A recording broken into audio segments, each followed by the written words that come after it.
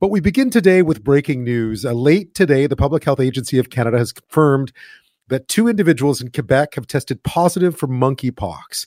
Now, confirmed and suspected cases of the rare infectious disease are suddenly turning up in some pretty unexpected places. This is not a disease that is known to exist outside of parts of Africa. European and American health authorities have identified a number of cases this week. Public health authorities in Montreal had been investigating 17 suspected cases as concern grows over the spread of the virus.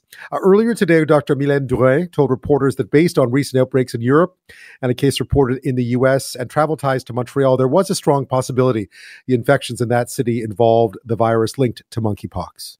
The investigation is going on. I think we're going to put the protective measures in place to cut the chain of transmission, but we do not have to panic at the time we're speaking.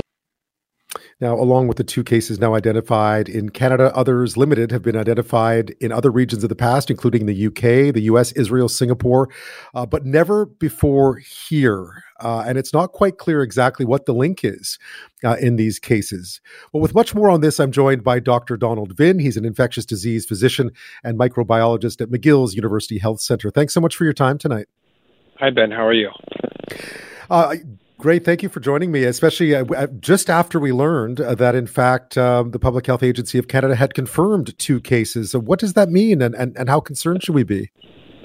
Yeah, so that's the news hot off the case. Up until an hour ago, we had 17 suspected cases, including one actually at our center. And within the last hour, we had found out that 2 out of those 17 are actually confirmed the monkeypox. So this is obviously concerning because, one, monkeypox is an unfamiliar disease to North Americans, and that's not just to the population, that's also to the healthcare professionals. And of course, what we have to do now is try to figure out the extent of these clusters of cases. Are the other 15 also going to be positive? And of course, if so, what are the sort of the repercussions in terms of community transmission?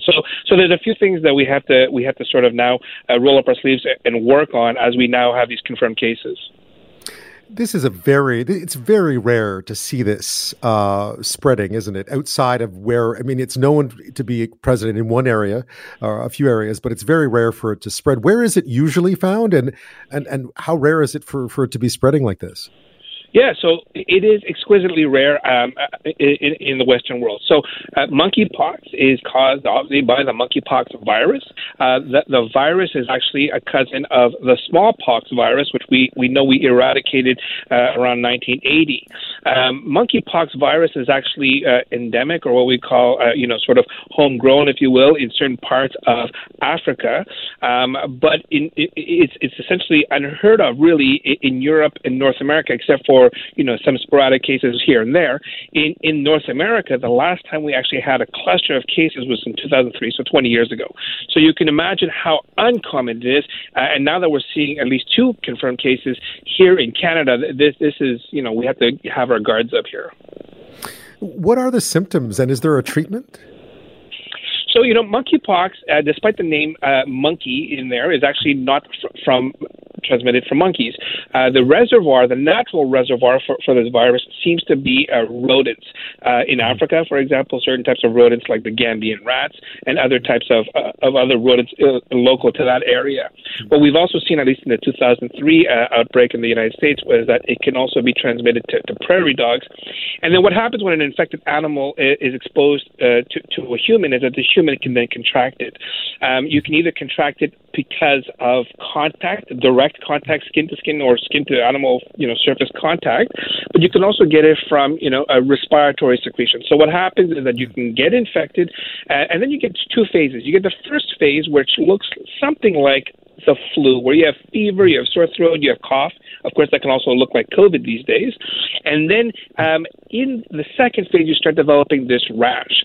Now, if we remember the smallpox pictures, of a long time ago, you had these sort of big bumps and what we essentially call pox, which are these little bumps all over the skin, right? And that's what you would actually see with smallpox as well.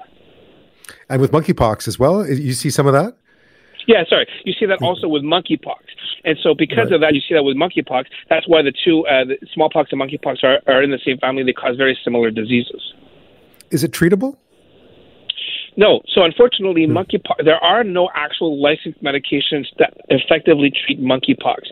So the way you're going to get, a cluster of monkeypox, an outbreak of monkeypox under control is you're going to have to put mitigation measures in place. You're going to have to isolate people who are confirmed to be positive. You're going to have to do very aggressive contact tracing, and you're going to have to do education of those people and isolation of those people. And you're also going to have to consider, at least in some places, like in Europe that they're doing right now, is you do smallpox vaccination. Because, smallpox vaccine was effective to actually eradicate smallpox, but it actually gave you cross protection to the order of about 85% against monkeypox.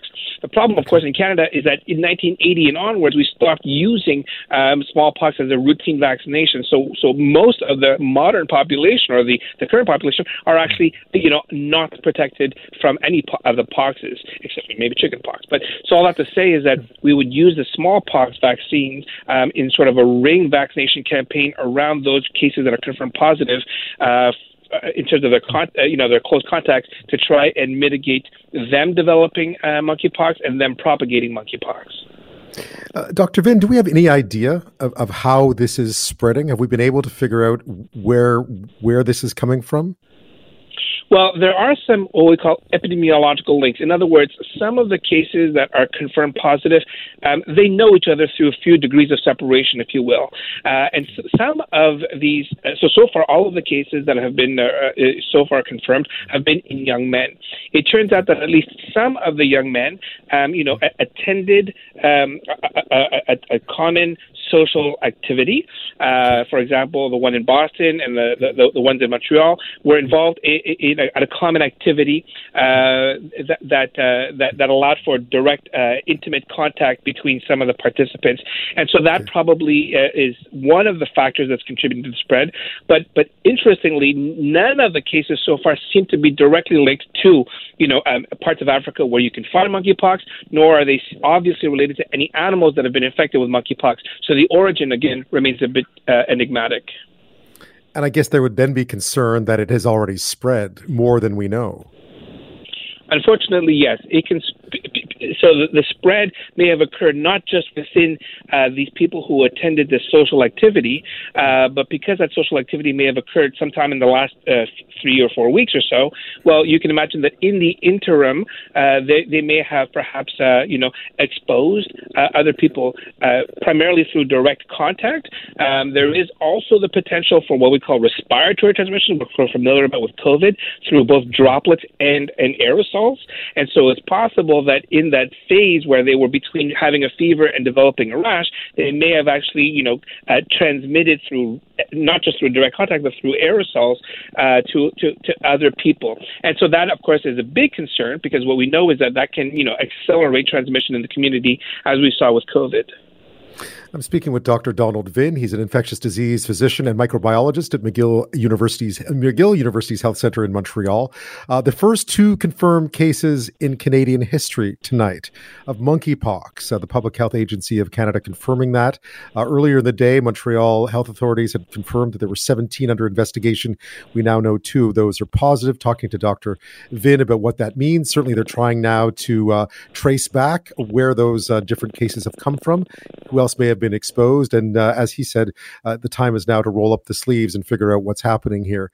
When we come back, we'll talk just a bit more about how the rest of us should be concerned, whether we should be concerned about this. Certainly, the population in general always at heightened alert following the pandemic or during the pandemic. And we'll talk about that after this.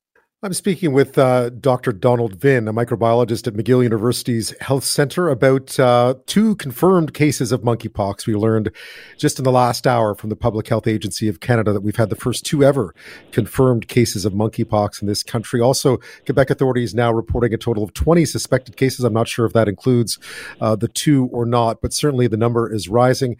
Dr. Vinh, how concerned should we be here? Well, it is very concerning, right? First of all, when you're talking about the first ever case of something, that's never good news in medicine when you're those first few cases. But the other thing, of course, is that the reason we're seeing about 17 or now only 20 suspected cases, 2 of which are confirmed, all happening now, is because they're starting to manifest now. If we can trace it back to that common social activity that we were talking about earlier before, right. They are now in the phases where they have sort of passed the fever stage, and now they're in the rash stage, and that means that in the last few weeks during this time, they may have exposed or infected other people. So what we're seeing now may be the start of a wave. This has been reported widely that it has been tied, and certainly we don't want to cast any aspersions. We know how difficult it is when it comes to these sorts of outbreaks to pinpoint one group of people, but it's mainly tied to men who've had sexual relations with other men, I understand. What should the general public know about this? I mean, how much of a risk is there to the public at large right now? So you are right that this common social activity that seems to perhaps be sort of the nidus for some of the cases that we're talking about now are in young men who have sex with men. But of course, it could also occur between men and women. The men versus men or men versus women is sort of irrelevant. It can also occur between humans and animals who are in contact with each other. So the actual mode of transmission is perhaps irrelevant. The social activity is irrelevant. The point is that there is transmission that's ongoing for what seems to be an otherwise rare or essentially unheard of virus in Canada. And now that means we have to be vigilant. So that means that if people were participating in that social activity, well, they're considered high risk. They need to be educated as to what to do, what to monitor for. They need to isolate themselves. They need to avoid, contact with people until their incubation period is finished and we determine whether or not, they are infected or not. Other people, however, if you're not in any contact with such people who are participating in those activities, this is not the time to panic, right? This is not the time to say, I'm going to start hoarding toilet papers or avoiding walking next to people in grocery stores. Again, we're talking about a very discrete event, and at the start of a wave that involved the involvement of very discrete people who were participating in activities. Mm-hmm. But so for the time being, because I know this point has been made very clearly by health officials where you are in Montreal today, because the cases, suspected cases, now the 2 confirmed cases were there, that really this is not time to curb your normal activities. There is no great threat to the population at large. But certainly, what do you do now? What is job number 1 for you over the next 48, 72 hours? Unfortunately, there are several tasks that fall under job number 1. First, for the cases that are suspected and undergoing investigations, we are awaiting for the diagnostic test results. Those tests are so specialized that they actually have to be done at the National Microbiology Laboratory in Winnipeg. In the case of our suspected case, we anticipate the result will be tomorrow. So all of us in the medical profession are doing the follow-up of the suspected cases. We also have to educate our colleagues about what to look out for, right? Because people who may develop the symptoms can present to any medical professional, so they need to be aware of necessarily what to watch out for, right? The healthcare professionals and the patients themselves. And we also have to work with public health policymakers to come up with rational, safe public health measures, which would necessarily mean having the suspected cases isolated. So while we do that, those are all the tasks that fall under job number 1. Well, it's a lot of job number 1s, Dr. Vinh, rather. I'll leave the last word to you. Just what would you like the public to know, the listeners to know about this? What do you think they should know first and foremost? Well, I think that there's two layers here of knowledge, right? There's what the medical and scientific community has to follow up in terms of knowledge, and from that perspective, well, that's a bit concerning because, as you said, it's a rare infection, and we have to get ourselves quite familiar with it at a relatively fast pace. On the other hand, there's the public, and the public doesn't necessarily have to deal with the same concerns that we have to in the medical or scientific profession. And so for those reasons, I think there's 2 levels of concerns. One on the medical professional, which should be heightened, and one in the public, which should actually be, lower right now. And rest assured that once the medical and scientific community has more knowledge, and if there is a flag that needs to be raised, we will raise it and inform the public. But until you hear of that, I would, advise the public to sort of not get, paranoid with what's going on. Any good place where the public can go find some information if they just want to quickly figure out what this is? Because I know I got a lot of questions in the last 24 hours, and the big one was, what's monkeypox? Yeah, so to be honest with you, a lot of people are asking that question, and even some of my medical colleagues are asking that. That's how rare this infection is. So yes, there are a few good sites, right? The World Health Organization has a very comprehensive set of documents because they actually have been leading the surveillance programs over the last several decades.